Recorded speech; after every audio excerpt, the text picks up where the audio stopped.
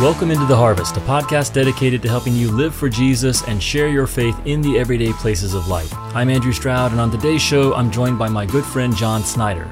John leads the Navigators disciple-making ministry at Fort Bragg, North Carolina, and brings 20 years of in-the-trenches wisdom to today's conversation. If you want to get serious about following Jesus and learning how to help others follow him, and if you want to do it for the long haul, I hope you listen to what John has to share today. Well, John, welcome to the ITH home studio. Yeah, it's a pleasure to be here. Thanks, Andrew. You've been in a lot of studios in the past. I don't know if we'll get a chance to talk about that in the course of you telling us a little bit more about your background, but you know a lot about sound and sound tech, so even though we're in season 2, I was already asking your advice on some of how we're setting things up here with the podcast, but no, it's definitely fun having you.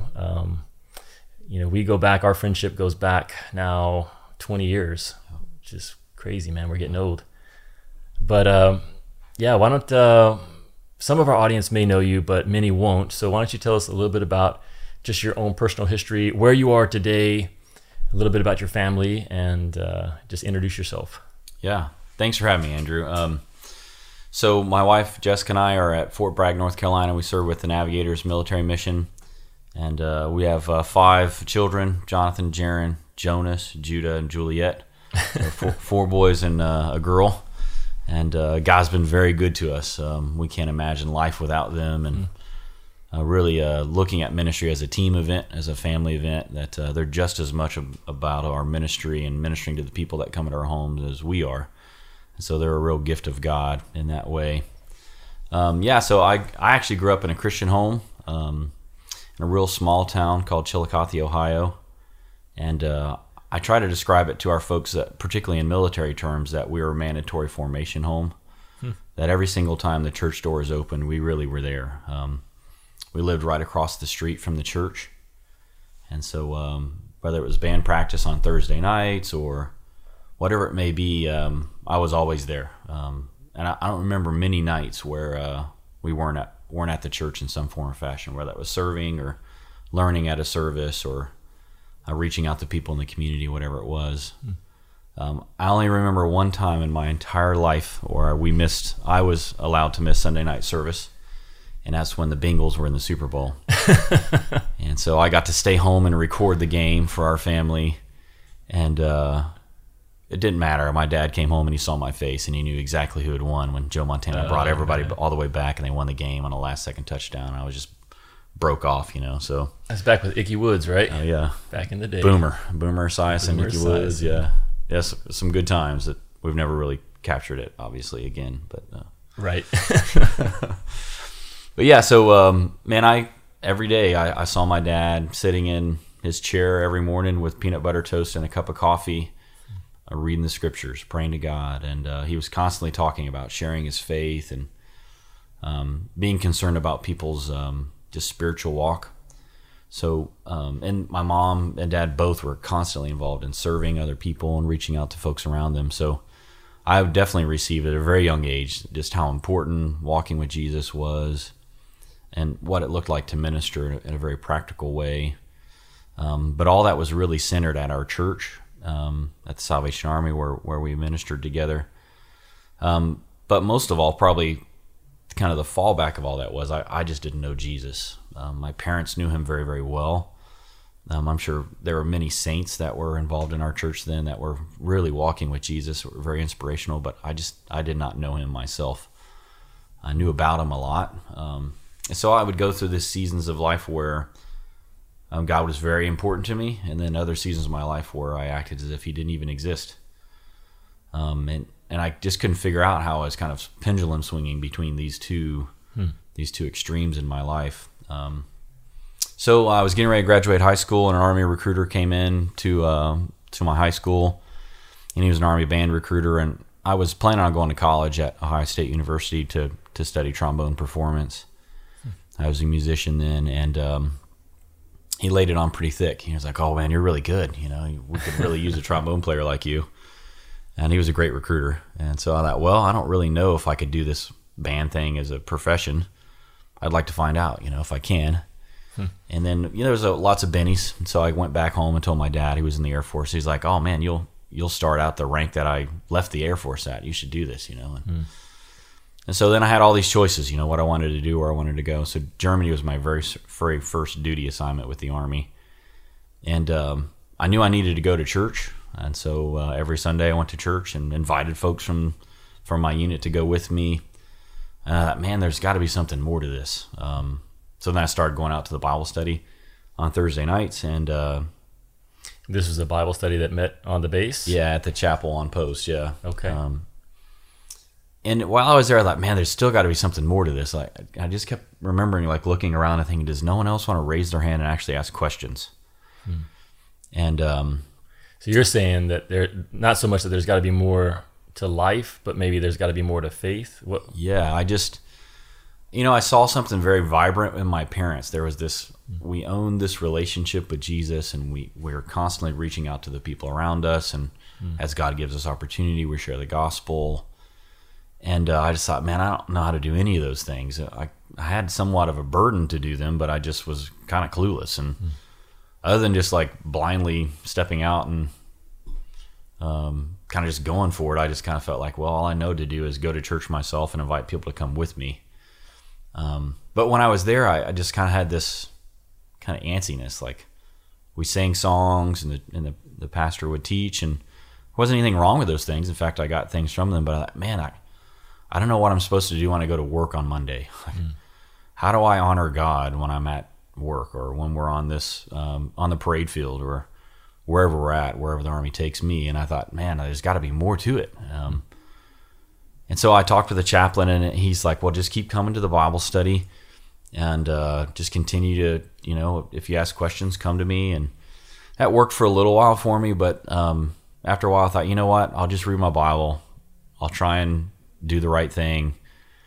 And I kind of headed it out on my own. And really that next 2 years of my life was just me doing whatever I wanted to do, almost like the period of Judges in the Bible, that God was very clearly had done some pretty remarkable things in my life, but it's almost as if I had forgotten all those good things and the background that I'd had growing up. So, it was a real kind of dry time, spiritually, for sure. And the whole time my parents, I knew, were praying for me, and they were mailing me books to read, and they were very on purpose about helping me continue on my walk with Jesus. And I thought, man, is there no one around me, around my age, that's like me, trying to figure out how to walk with Jesus? I felt isolated, like I was the only one really trying to do it. So the Lord was very gracious. He gave me orders to Fort Campbell, Kentucky. And I don't know if you know this or not, but I joined the Army to get out of Ohio. I thought, man, Kentucky is for sure a downgrade. Oh, wow. For sure. For those in our audience who don't know, I'm from Kentucky, so a little side shot there by John. Sorry, bro. Yeah, now that we've lived in other places, they're pretty much the same place. It pretty much is, yeah. It's exactly the same thing. And so I thought, man, there's no way. I'm not going to Kentucky, And you only had a little bit of time left too, right? Am I remembering that right? That it was sort of unusual that they would ship you from an overseas assignment to finish up your time in the military. Yeah, I really had to do about 10 months, and for them to ship me back for those 10 months was kind of strange. But anyway, I went regardless of how I got there. And it was really during that time that I felt like God was very clearly reaching out to me again, that he was constantly pursuing me. Even in those times where I was walking away, he was very active. There were people or conversations that would come up that, man, I know this is right. I know that the Lord exists, and I know he wants to use me. So I remember praying. I got stuck in replacement for like a month and a half, which is unheard of. It's not like I can go into any infantry unit across Fort Campbell. Yeah, and replacement is basically this in-processing headquarters, I guess, like where you're at your new assignment location, but you haven't actually been shipped out to your specific unit. So you're just sort of sitting waiting. Yep. So for 6 weeks, you're sitting around waiting. Yep, exactly. So I was waiting for a dental appointment where once I finally got the appointment, I just literally opened my mouth and he's like, okay, you're good to go. And then I could go to my unit. And It was the craziest thing in the world. But during that time, God was really working on me. And I thought, you know what? I just remember praying to God, God, would you, if this thing is legit, which I think it is, would you help me find someone who could help me walk with you, be used by you, minister to the people around me. And I remember thinking that, I'll just put my dreams on hold. And the more and more I wrestled with it, I thought, you know what, if this thing is real, which I thought it was, then I'll trade in my dreams. Like whatever you want me to do, I'll do it. And all this other stuff can go to the wayside if I need personal help. And I don't know if anybody else feels that way, but I sure did. I thought, man, I had all these examples, but I don't know, I just couldn't connect the dots. And that's actually when I met you, Andrew, that I was getting up in the morning trying to figure out where the church was or chapel was on post, and I was just going to kind of walk around, ask questions, and have someone point me there. And you walked in and you're like, hey, we're out this morning inviting people to church. Would you like to come? And I thought, yep, absolutely. And so you took me out to breakfast that morning, G's Pancake House. G's Pancake. Yep. And really, not just to breakfast, not just to church. We played softball that day, but I think we actually even had dinner, and I met Cindy and the family that night too. And really, I had never seen anybody take that kind of personal interest and invite someone into their life like that. So that even early on, like, man, there's something totally different about this relationship. And you had said something while we were eating at breakfast, and I thought would be really good for your listeners, that it wasn't just about coming into the kingdom and biding your time until you went to heaven, but God really wants to use you, that you're here on this side of heaven to be used of God and to grow and mature in your walk with him, to become more and more like Jesus. And I know I'd been taught that before, but that was when it really, really clicked, that, man, that I'm not just trying to not screw up my life or not sin every day and kind of wait until I die and go to heaven. But instead, man, there's so much life that could be lived right now. Right. That kind of, so yeah. And how old were you when we met? So I think I was 21 then, I think. 21, and I'm pretty sure I was 27 at the time. So I think one reason why we hit it off was because we had both been praying. God had been working in your life to stir up within you a desire to really find out, is this real? Is this life of faith real? Not just something that I believe in my mind and I'm waiting to see if it comes true once I die, but isn't there some way that I'm supposed to be living this life of faith now, while I'm here on the earth? Yeah. And I had also been praying. I had been following Jesus for about 6-7 years by that time, and was really at a point where in my own growth I was learning how to help other people, how to make disciples. So we talk about discipleship and disciple making and the difference between the two. I'd love to get your thoughts on that maybe while we're talking today, but I think in the early years of my pursuit of Christ, a lot of it was about discipleship, me learning how to bring my life under the authority of Jesus and to submit to him and reorient everything around him. And then as that took place more and more, I was learning how to help others do that, which I think is disciple making. But I wasn't having a whole lot of success. I couldn't find people that were as eager to learn and follow Jesus as I was. And so I believe the Lord gave me the chance to help a lot of people, but I was really looking for someone who shared the same heart as I did and really wanted to go for it and live for Jesus. And so I had begun praying maybe 2 or 3 weeks before we met and really calling on God to bring someone into my life who was a little bit younger than me that I could really invest in, but someone who had the same heart that I did. And so one thing I'd been doing for a few months at that time, I think, was on Sunday mornings, one of the ways I was trying to do outreach was to walk through the replacement barracks, which were just these open bay buildings with bunk beds and stuff. And so most of the soldiers were still asleep. It was Sunday morning. There wasn't a formation. Many of them had been out late the night before partying. But if anyone was awake, then they probably were thinking about spiritual things. And so that was my thought process that, well, I'm going to go fishing, so to speak, on Sunday morning to see, is there anyone? And so when we met, I think pretty quickly, I saw that you had already been wrestling with some things, and that there was an interest and a curiosity there. So I think we hit it off because of that. And Yeah.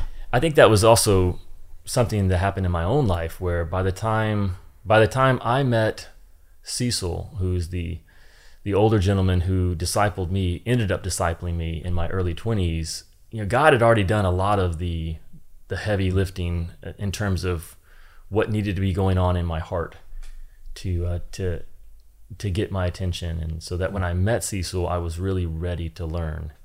And that seems to be, I think that's actually a pattern. If you look at the ministry of Jesus, it seems that a lot of his disciples were already primed, that they were already looking for the Messiah.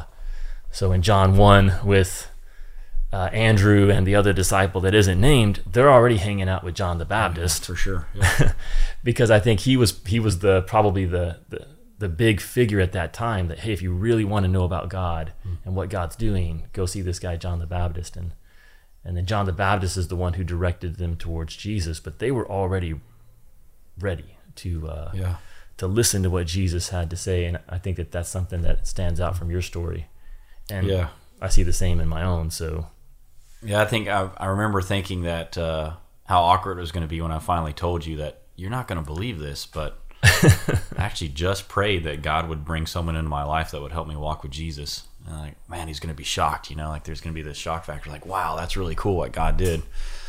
And so instead of me giving that gift to you, what you gave back to me was like, well, you're not going to believe this.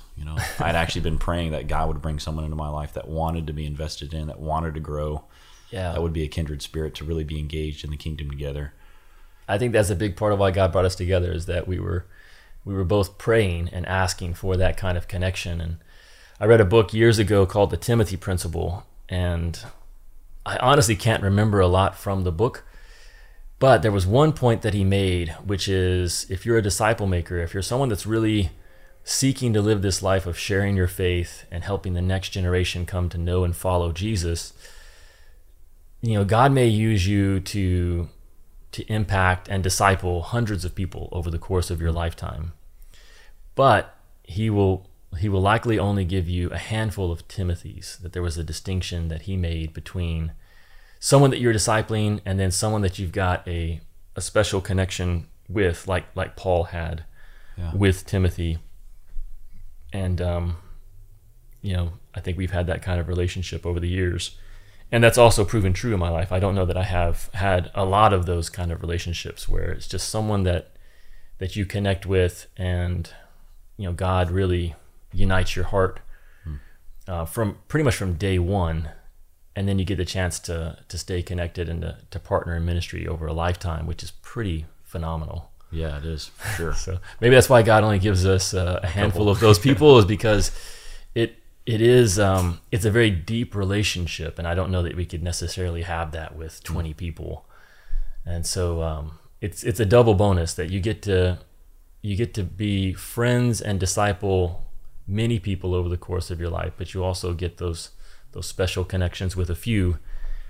But I do think that those are gifts, that those are answers to prayer, basically. So I mean, it gives me goosebumps just to talk about it and to kind of relive those moments where God was so very clearly at work and had been working in your life and my life, and what's kind of resulted in the meantime is and a whole lot of folks coming into the kingdom, even from very beginning, awkward conversations about how do we share the gospel, and walking the streets of Fort Bragg together later on in our relationship, and just learning how to share my faith, and just all of it kind of reflecting on us, just how gracious and good the Lord was to give us this relationship, And yet choices do matter, like in that. So that's maybe the next part of the story here is, it turned out that, so Cindy and I, we had already, by the time we met, we knew that our time at Fort Campbell, Kentucky was limited. So you arrived with 10 months, I think, left on your enlistment.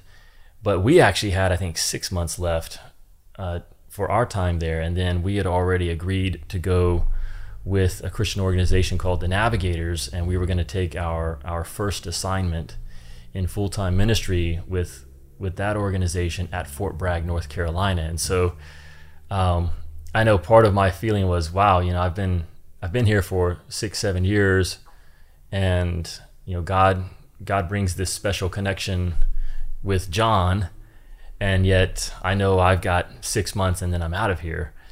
And so maybe share a little bit about how that played out and what sort of thoughts were going through your mind as you were making decisions about your future after the Army.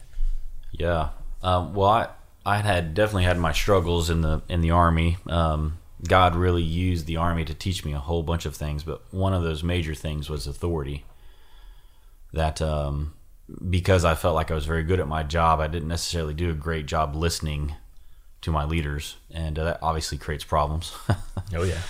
But man, it's crazy. God was very gracious, because what he did was he used the Army to be a very, very clear representation of the authority that he was going to have in my life if I were really going to follow him. So really the first thing is that if I was going to walk with Jesus, I had to understand what authority looked like, and that he had all of it.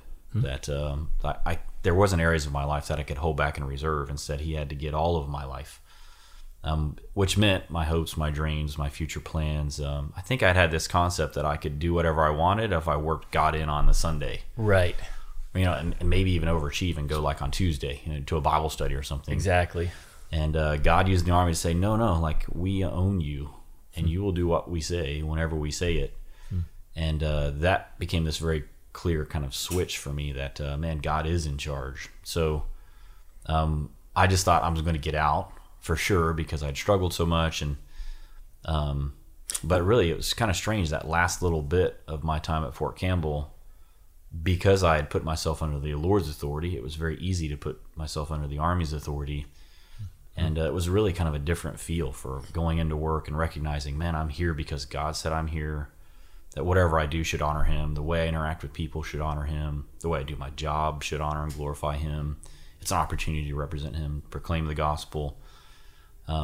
So getting out then was this kind of like, wow, actually I'm settling in. I really kind of see this as a mission field, and man, God had totally redeemed all of those frustrating times.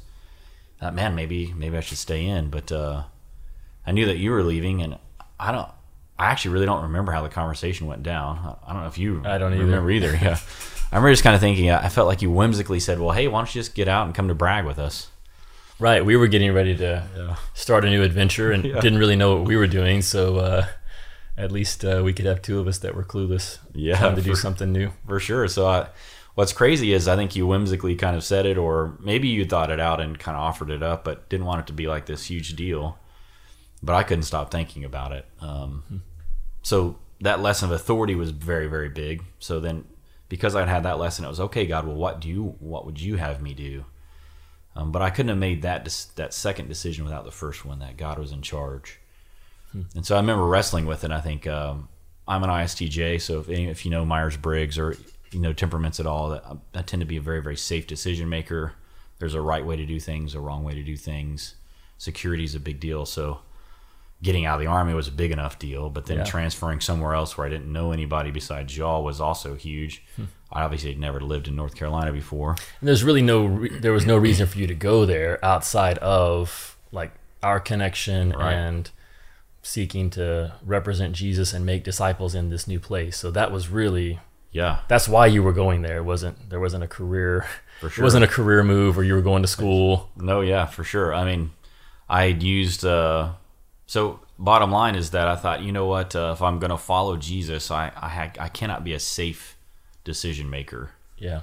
I have to be a faith decision maker. And as I wrestled with it, I couldn't get out of my mind that I need to go to Bragg. I knew that I could go back home and study, go to college, be involved in the local church where my parents were. I thought I'd probably get more responsibilities than I could handle or even knew what to do with spiritually. I knew I could stay there at Fort Campbell and learn from the ministry there. God was already using the ministry in a pretty serious way.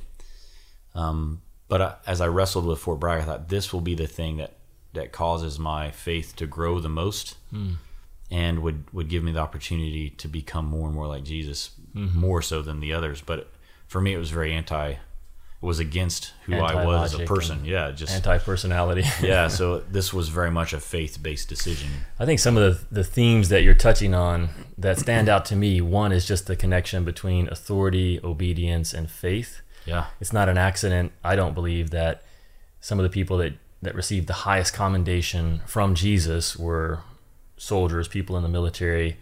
And in particular, there was the instance where the centurion had a servant who he was hoping Jesus would heal, and he's sending this messenger, and yeah, he finally tells Jesus, look, you don't even need to come to my house. If you say the word, my servant will be healed. And it says that Jesus was amazed, which Yeah. those little statements like that stand out to me, because if you can amaze Jesus, to me that's something that we should perk up, like, well, wow, what was it that amazed Jesus? And it was his faith. But the centurions had said that I am a man under authority. And the reason he had such great faith, I think, was because he understood the principle of authority. And so I think in the same way for us, if we want to be people of faith, we cannot do it outside of really doing business with the authority of Jesus, and what does that mean for our lives? yeah, And you're right. I think someone in the military, in some ways, has a leg up on the rest of us who live in a free society, because you have, at least for that period of time, signed over rights to your life. And so if the Army tells you you are going to move from Germany to Fort Campbell, then you do it. Like, that's Okay. You don't have to necessarily like it. You don't have to really think it makes sense. If they tell you you're going to sit around for 6 weeks because you're waiting on a dentist appointment, then you're going to sit around for 6 weeks, Yep. like, because you're under authority.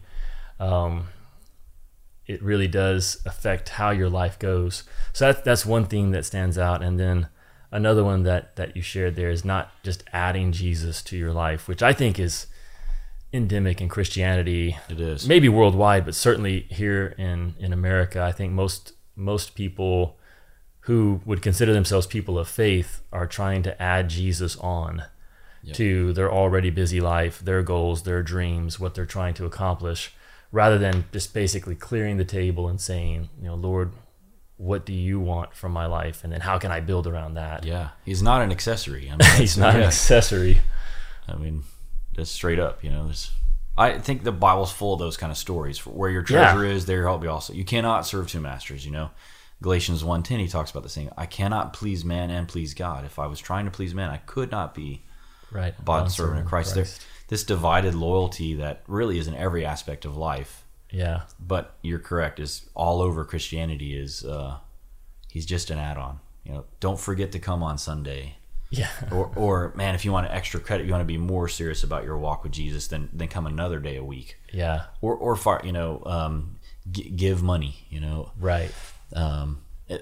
No, like, okay, God, starting out with what would you have for me, and that was what the Lord set up through the Army. That this picture of authority, it had to be crystal clear, so that I knew I wasn't going to have my plans, and God was going to kind of get his spot on the side. Or that was a big one. Yeah, I think another thing you mentioned there that I believe is absolutely true when it comes to faith is the idea of adventure and risk. I don't know that faith can really be true if there isn't risk, if there isn't some sort of doubtful endeavor that you're undertaking. Yeah. And I don't know that means that every moment of every day, you're out there living dangerously for Jesus. But certainly that should be a theme that kind of runs throughout your life, is what risks are you taking? How are you willing to make the illogical choice, at least as far as the world is concerned? Yeah. Because of your devotion to Jesus and your pursuit of him. And risk actually leads to adventure. And so one of the things that I believe keeps people from experiencing the abundant life that Jesus promised is they're just unwilling to take risks. They're unwilling to follow Jesus outside of it making sense in their mind. So rather than starting with, well, Lord, what do you say my life should be about, as I read the scriptures and I study especially the teachings and the life of Christ, how can I pattern my life after him? Well, that's immediately going to put you out of step with 99 out of the 100 people around you. For sure. But are you willing to do that? If you are, then I think the adventure begins. And you really begin to not just know about Jesus, like you said, but you begin to get to know Jesus. One of the coolest verses that I think Jesus gave to his disciples was in Luke 22. At the very end of his time, it was the night of his arrest and betrayal. But he tells the disciples that you are those who have stood by me in my trials. And then he promised that the future was going to be bright, that just as the Father was giving him a kingdom, they also were going to be part of that. But to be able to hear Jesus say that one day, that John, Andrew, you are one of those who stood by me in my trials, who went on the adventure with me. I think that's when you begin to get to know Jesus. Yeah. I think you're exactly right. I like the Matthew 6:33. You kind of have this huge crescendo through Matthew 5 all the way, and he really is pushing all the way through that passage. But I think we think so much about the context of Matthew 6. What will I wear? Where will I live? What will I eat? Right. And the admonition that Jesus gives us is seek first the kingdom. Seek that first. All of these things will be given to you as well. But I think we have this tendency, I got to set everything up first. Right. And then I'll follow Jesus. It's the wrong starting point, that I have to put this first. Right. His kingdom, his righteousness, that those things, and then all that other stuff kind of crazy. It falls into place. And we've seen that over and over again in our own lives, in the lives of those that we've been investing in, whether that's financially or God providing in whatever way it may be. God has over and over again shown himself to be true to his word on that.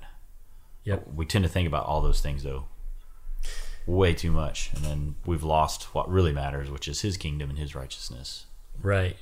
Yeah, and if we could just take those steps of faith, then that's one of the things I thought we might talk about today, which we kind of already have been, but what keeps people from really getting started? I'm talking about people who believe in God, people who have perhaps grown up in church, people who are regularly attending church.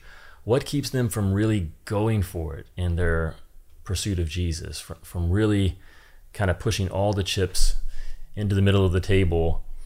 And I think that there are major principles, but in a way, it's a switch that you just have to commit the other way. So to try to build your life and then add Jesus in is never going to work. It's never going to lead to a life of discipleship.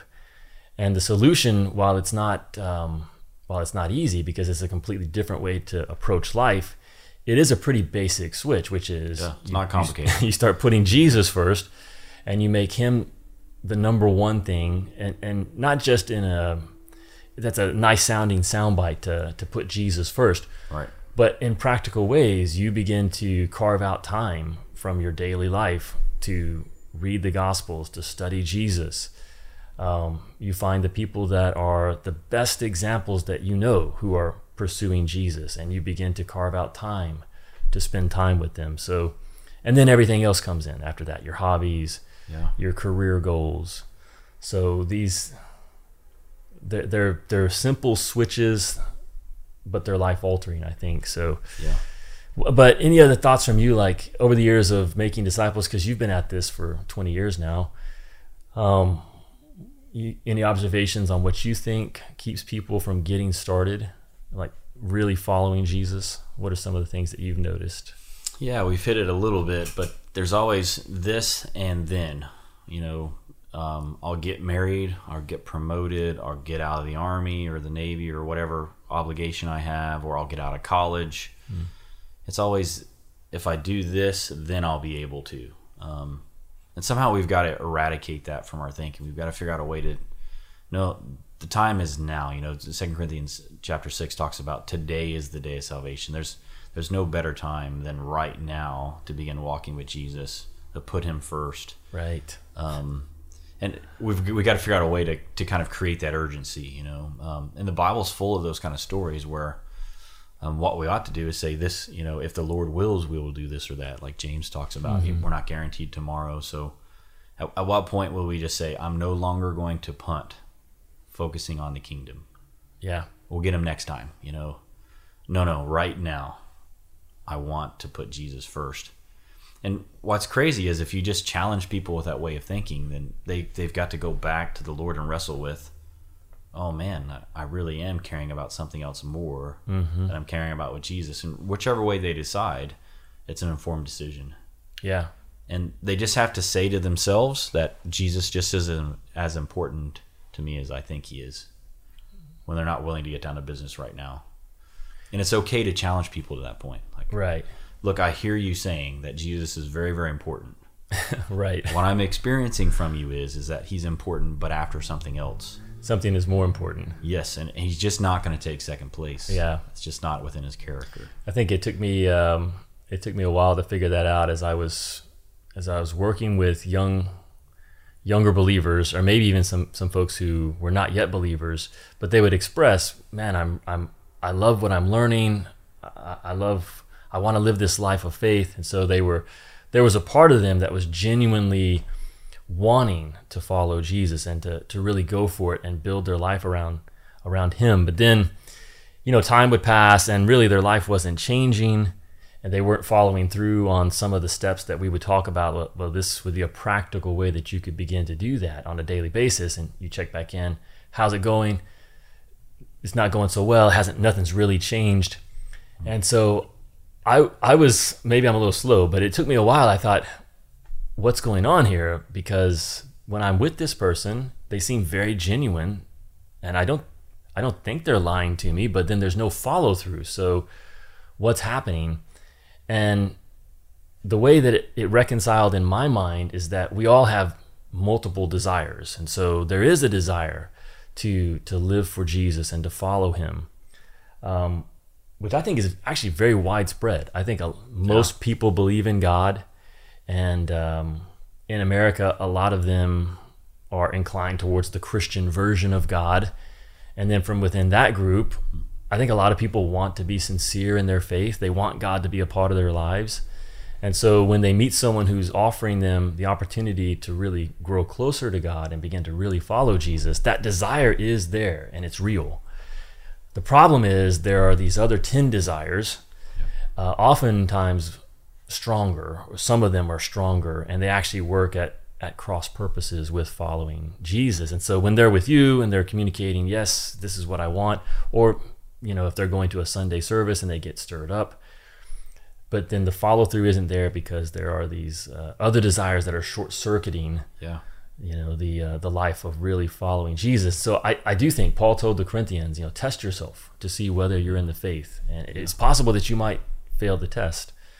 And so if people don't start by really being brutally honest with themselves, that it's not enough to just have a desire to follow Jesus. Yep. If these other desires are actually keeping you from acting on that and following through with that, then you're not living a life of faith, because faith is more than just belief in Jesus and that he exists. It's actually beginning to take action on that. Hebrews 11:6, real famous verse. Absolutely. Without faith, it is impossible to please God, because anyone who comes to him. So faith is a matter of coming to God, really pursuing him, seeking him. And then he finishes by saying that you won't do that unless you believe that God exists and you believe that he rewards those who diligently seek him. Yeah. So a lot of people have that first one. They believe God exists, Yep. but when it comes down to it, they don't really believe that God will reward them if they earnestly seek him. So they're trying to find that. There's only one way to find out. That's what that verse says, right? The only way we know that he rewards is that we've got to earnestly seek. That's the only way to find out whether that's true or not. That's the faith piece, is that if I really give my life to Jesus, if I really reorient it so that I'm living for him, will it be worth it? Will he reward me? And that's faith, because you said, you're not going to find out unless you actually do it. But you can look at the lives of other people, and I think that's where disciple making comes in. You can look at a life of someone who's been following Jesus for 10, 20, 30 years, and you can see how God has guided and blessed their life. And so maybe those are some of the proofs that God gives us. I think that's the beauty of how God set it up with investing in the disciples, is that we would always have this very physical model, how God has worked through people over and over again. In fact, as you read through the Bible, that story is so clearly woven that though all of us are very broken vessels for God's goodness and His grace and His glory, that He has always chosen to use some sort of physical model in front. In fact, so much so that He sent Jesus to be here physically, right directly in front of those disciples. So that's the beauty of discipleship, is that I think that's the second reason why people really don't get involved, is that there's no physical connection to these, what seem to be these very heady kind of conceptual ideas from the Bible of, you know, you cannot hate your enemy, you have to love your enemy. What? Right. That's not even possible. And then you see someone do it, and you're like, whoa. Yeah. So that's really the second reason. I think that was a big one for me, is that I didn't see anyone my age struggling with the same things I was struggling with walking with Jesus. I had lots of examples, but I didn't see anybody in high school walking with Jesus. I didn't know what it looked like. Mm-hmm. And then I joined the Army, like, well, it seems like I'm the only dude around here who really wants to walk with Jesus. There was a guy who's a Mormon in my unit, and I thought, man, this guy really takes his faith seriously, and he seems to live it out every day. But then as we interacted, I was like, well, there doesn't seem to be anything here that we would really agree on in terms of the kind of concepts about God that I had been taught. Right. So it was kind of there, but it wasn't. But there was this guy who was living out in purposeless faith. But I think that's the second thing, is the cool thing about discipleship is we get to be a physical example of what it looks like, one, to successfully walk with Jesus and fail as we try to walk with Jesus. Right. And we get back up again. Fail, but keep going. Yeah. So I think that was the beauty of what God gave us, is that God used you as a very physical representation of someone who would read the scriptures every day and was in the scripture. I remember when I first got to Fort Campbell, I had to pick up my vehicle. It was all the way in St. Louis, and you and Jim Smith and Daniel Moore, we all kind of piled in the car and we drove all the way up to St. Louis. But the whole time we were driving in the car, you guys were sharing memory verses, and I don't know if I'd ever been interacting with people who were so serious about asking me about my relationship with Jesus.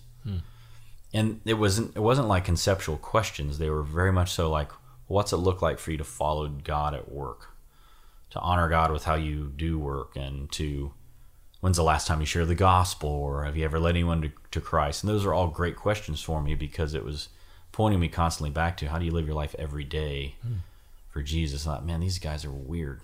You know, these are some of the strangest questions I've ever been asked, but they were actually the questions that I needed to be asked, because I'd never had this physical representation of what my life should look like. Yeah. Following Jesus day in and day out. And I think that's the beauty of Into the Harvest, that we're in the business of asking those questions. Right. What's it look like to be where you're at, representing Jesus well every single day? Yeah. I mean, I think the closest thing, I think that's really great, John, because if we're going to make disciples, I think we need both of those wings of an airplane, so to speak. You know, there's the side of it that is the doctrine, the deep truths of the scripture, the understanding of who Jesus is, these concepts in a way, these beliefs that we have. But we also need the other wing, which is just the everyday practical, in many ways not impressive actions that we're helping people actually learn how to live out faith. And I think the closest thing that I can compare it to, you know, outside of making disciples is like parenting. I really do think that making disciples is a lot like parenting, where you're investing in the next generation, and the things that you help your kids with that you probably don't even think about too much, but they need help in these really basic ways, you know, and they're not huge principles and themes, but, you know, things that my dad told me, you know, if you're not 10 minutes early, you're late. Just a simple little phrase that sticks with me here, whatever, you know, 30, 40 years later. Yeah, sure. And it's kind of carried me through my adult years of working different places. I've got a 17-year-old who's job hunting right now, and so he fills out an application. I tell him, I can barely read your writing, so it doesn't matter how impressive what you wrote is. If I'm the manager and I get 10 applications and it's harder for me to read one of them, you're automatically out, you know? So these little simple things that make a difference. But then you think of families where there isn't a father that's there, or maybe both parents are there, but they're not really engaged with the kids, and the kids are just having to figure it out for themselves. And I really believe that's a picture of the church today, that we've got a lot of young believers who have maybe been believers for years, but they've never really learned how to live it out in practical ways. And no one's ever really taken the time to try to help them figure out the practical side. We just keep getting more of the theories and the beliefs and the ethereal principles, thinking that if we give more of these, then it's gonna click and people are gonna start living it out, and they just need to learn how to write legibly on their application, you know, and no one's giving them that feedback. So yeah, it's strange that there is a very heavy emphasis on instruction. But really there's a whole bunch of things that you need. You know, there's a whole bunch of I words, I think. You need instruction. I think for me, I needed inspiration. Like, and what I received from you was, whoa, like, this can be done. Like, you can walk with Jesus. You can make an impact. You can walk the streets. You can't, like, so for me, it was, I was going to flail out there and just kind of whimsically do it and pray something happened. And that's a faith adventure for sure. But I'm just so thankful that God brought in someone that kind of connected the information with inspiration, which was I can actually go and engage with people for the sake of the Lord.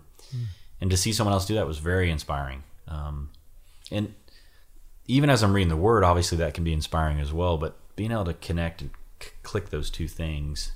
The last thing I think that I really got from you was this intentionality. So information, inspiration, and intentionality, that those three things kind of working together really allow discipleship to really take place. So the last thing I think really keeps people out of discipleship is and out of disciple making is they're not real intentional. It's this well, we'll kind of get to it, or we'll sit down and just kind of talk for an hour or so and kind of see what happens. Right. And I actually think that comes from not knowing what to do or not having confidence that you can disciple someone.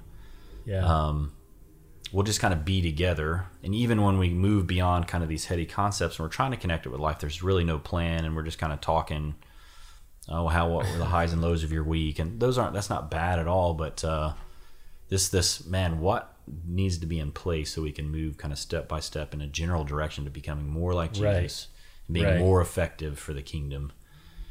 So that one's a big one. And I got that very, very clear from you. In fact, I actually thought early on there wasn't any question I could ask you that you wouldn't have an answer for, that you hadn't thought about. I had you fooled. Yeah. Yeah, man, holy cow, this guy knows everything about the Lord, you know, like, and it just didn't matter what it was. But one, you had been training, you'd been memorizing the scriptures, studying the scriptures, reading the Bible every single day, at this point for about 7 or 8 years, actually. Yeah. It wasn't like you had all the answers instead, but you knew who had all the answers. And so your confidence wasn't in the fact that you had all these skills, but instead that you had this intimate walk with Jesus. Right. And then as we interacted, you could be very intentional about, I remember thinking about, why does this guy never tell me what he thinks? But instead, well, what do you think about this passage? Or, hey, check out these thoughts. Or even things that I wrestled with from my past of principles that seem to kind of have multiple answers from the Bible. Right. Instead of telling me the answer, you'd say, well, let's look at these two things. What do you think God's saying? What do you think God's doing?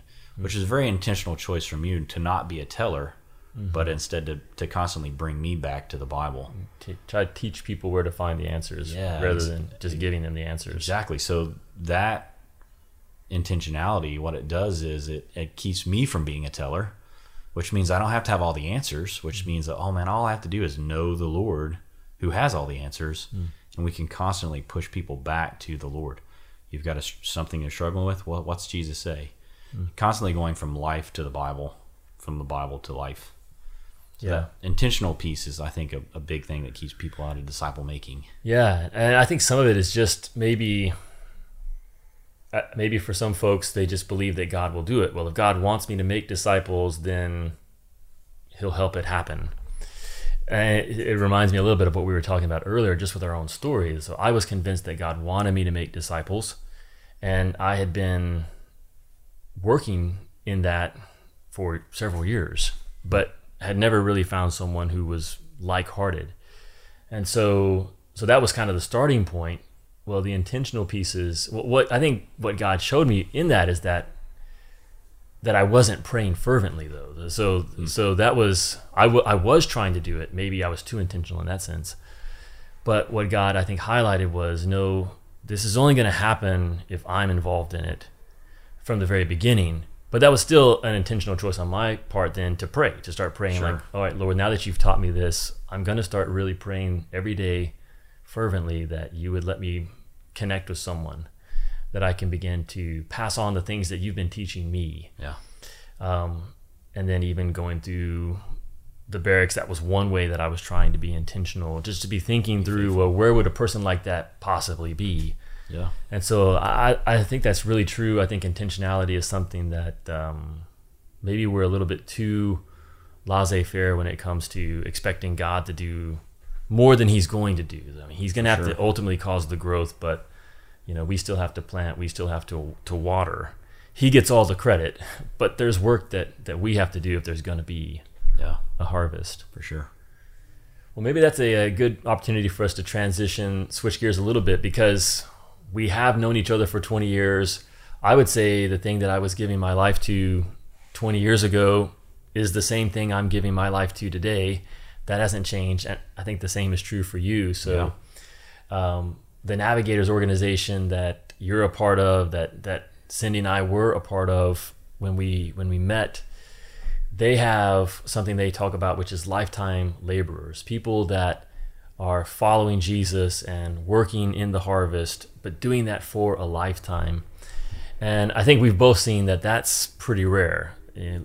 Very few people even begin to work in the harvest, but of those that begin, even fewer stick with it for a lifetime. So what are some of the things that you've been learning about, what it takes to become a lifetime laborer, or what keeps people from sticking with it over a lifetime? Yeah, for me, this is a question that I lose sleep over. That so many of our friends and laborers that we've been involved with, whether that's from Fort Campbell to Fort Bragg, or even here, out in California, that where are all of them? So many of them are totally different places. There's more of them outside of our local ministry areas than there are that are actually physically there. If you think about 20 years of ministry, there's so many of these folks that are all kind of spread out all over the United States. People that you've invested in, who have then, either because they're with the military or they got out of the military, but they're outside of your local area now. Yeah. So for me, I really don't, it's not just a saying, that this is something that keeps me up at night, that I love that phrase, lifelong laboring. I love the picture out of Deuteronomy 34:7. I think we were talking about it. And it's a kind of a commentary on Moses, where he says, it's said of him that Moses was 120 years old. His eye was undimmed and his vigor unabated.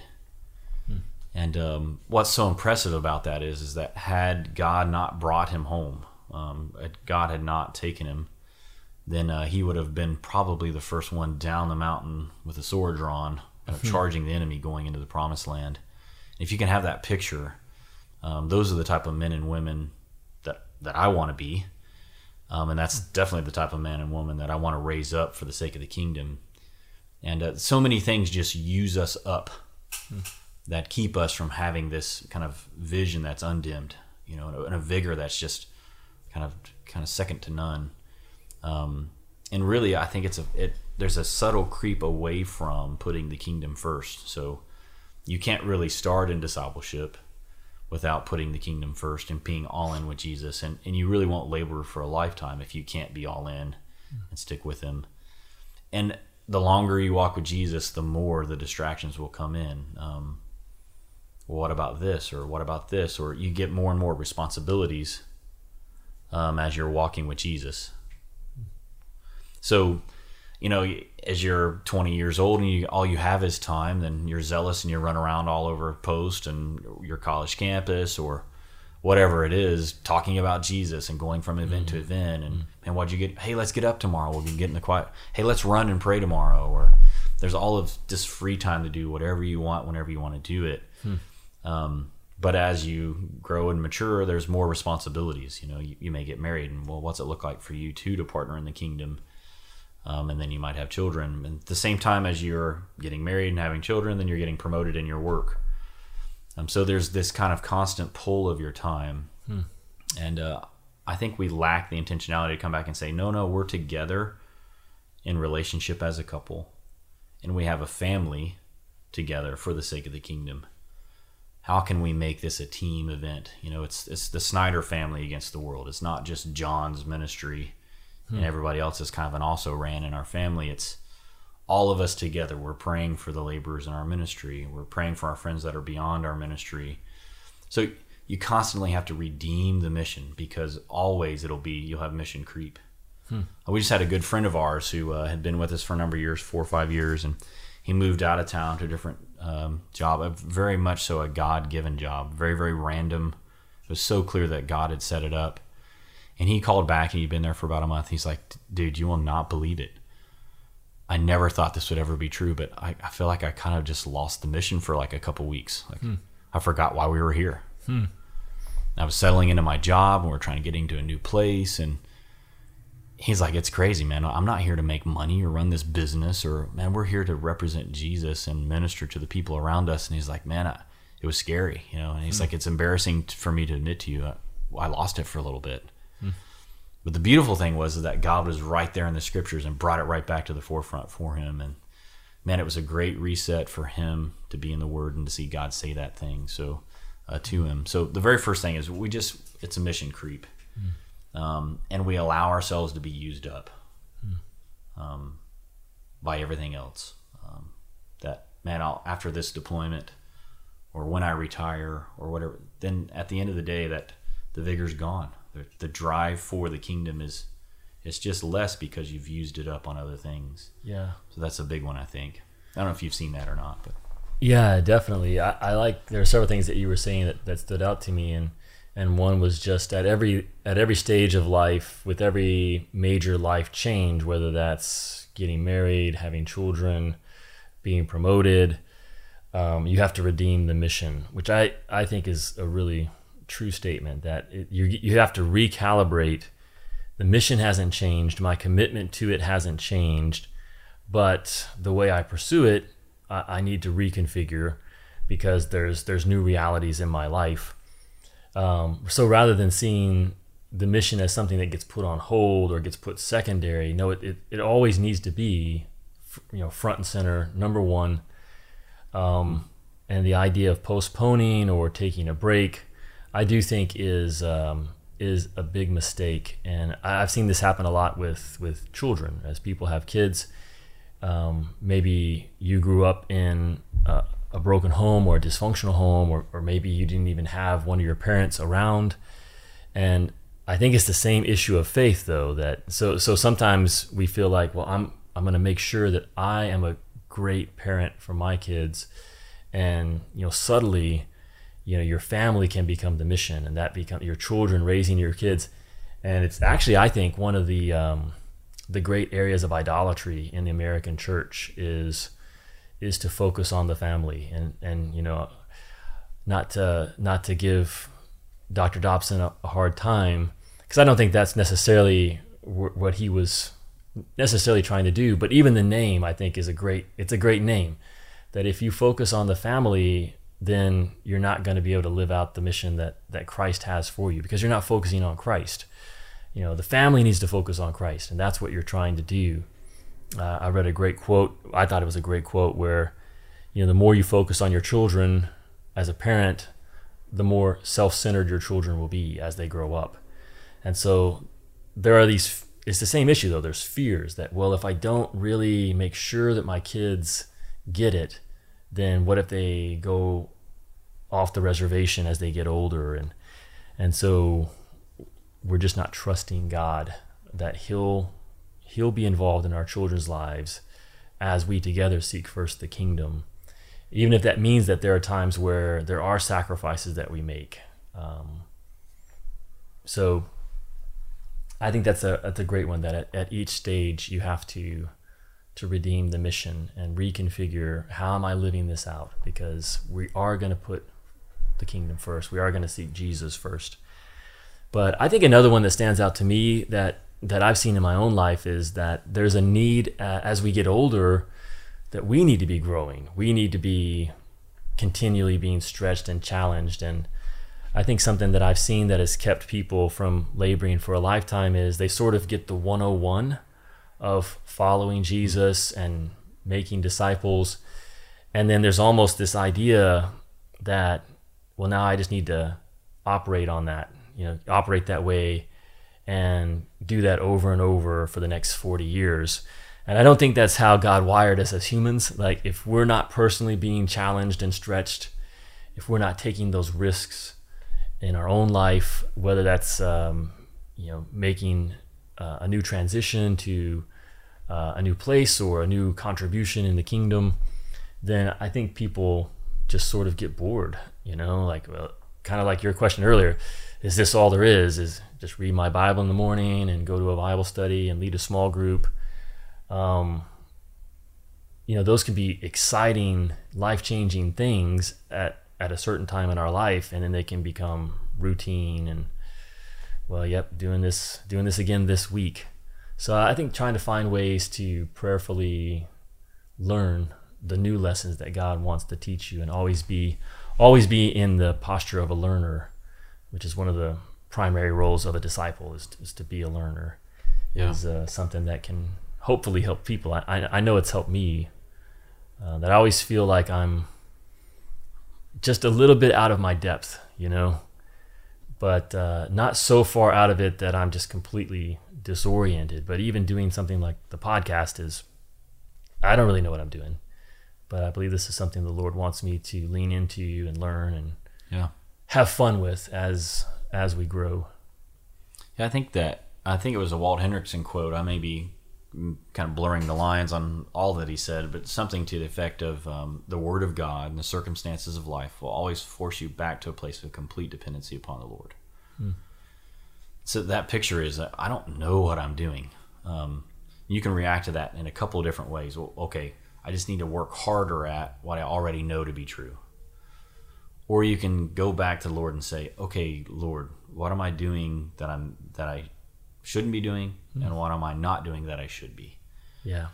So as the circumstances of life, as the scriptures, as my friends, as my family come back to me, and I'm getting feedback on what's going on in my life, it forces me back to the Lord, forces me to be dependent upon the Lord, and to hear anew what it is He wants me to engage in. And I just think that we're not creative enough when it comes to following Jesus, that we just, rather Sunday is the model, then Sunday is the model. I mean, it's familiar. Go to church on Sunday. Right. There's nothing wrong with go to church and interact with people, enjoy the time together.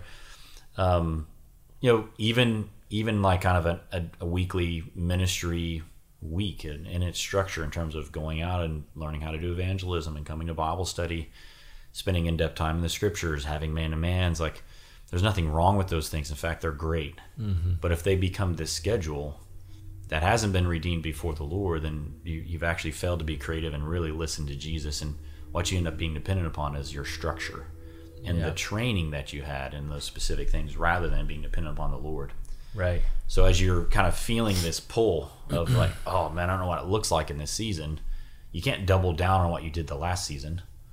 You've kind of got to leave it all open up before the Lord and ask God, what would it look like in this season for us as a family in ministry, or for me as a person, or for us as a couple? Yeah, or even the community as a whole. I know we've been talking about that the community also shifts and changes over time. So as a leader, as an overseer of a local community, what needs to change so that we're actually addressing where we're at now, and not just doing the same things that we were doing last year or 3 years ago.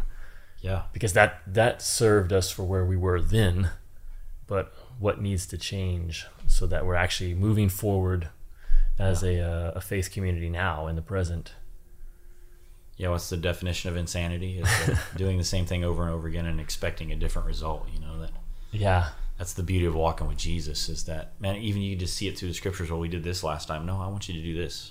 This time we're doing it like this, on this topic of what's it take to labor for a lifetime, and I gave a talk last year out of 1 Corinthians 15, verse 58, where Paul tells the Corinthians to always give themselves fully to the work of the Lord. And that's such a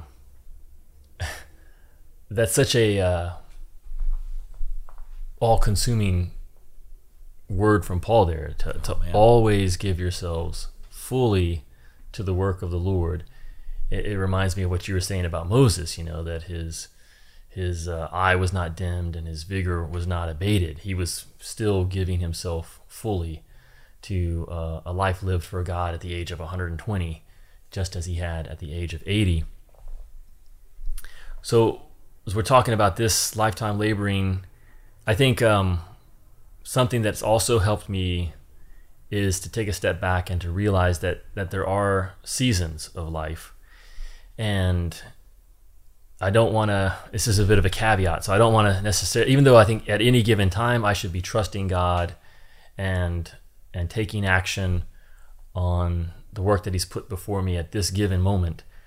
At the same time, there are seasons that are slower. There are seasons where I don't feel as connected, as I don't feel as into this life of faith as perhaps I did, in the past. And I believe that's normal. I believe that's just part of life. And part of what you're learning in those seasons, I believe, is endurance and perseverance.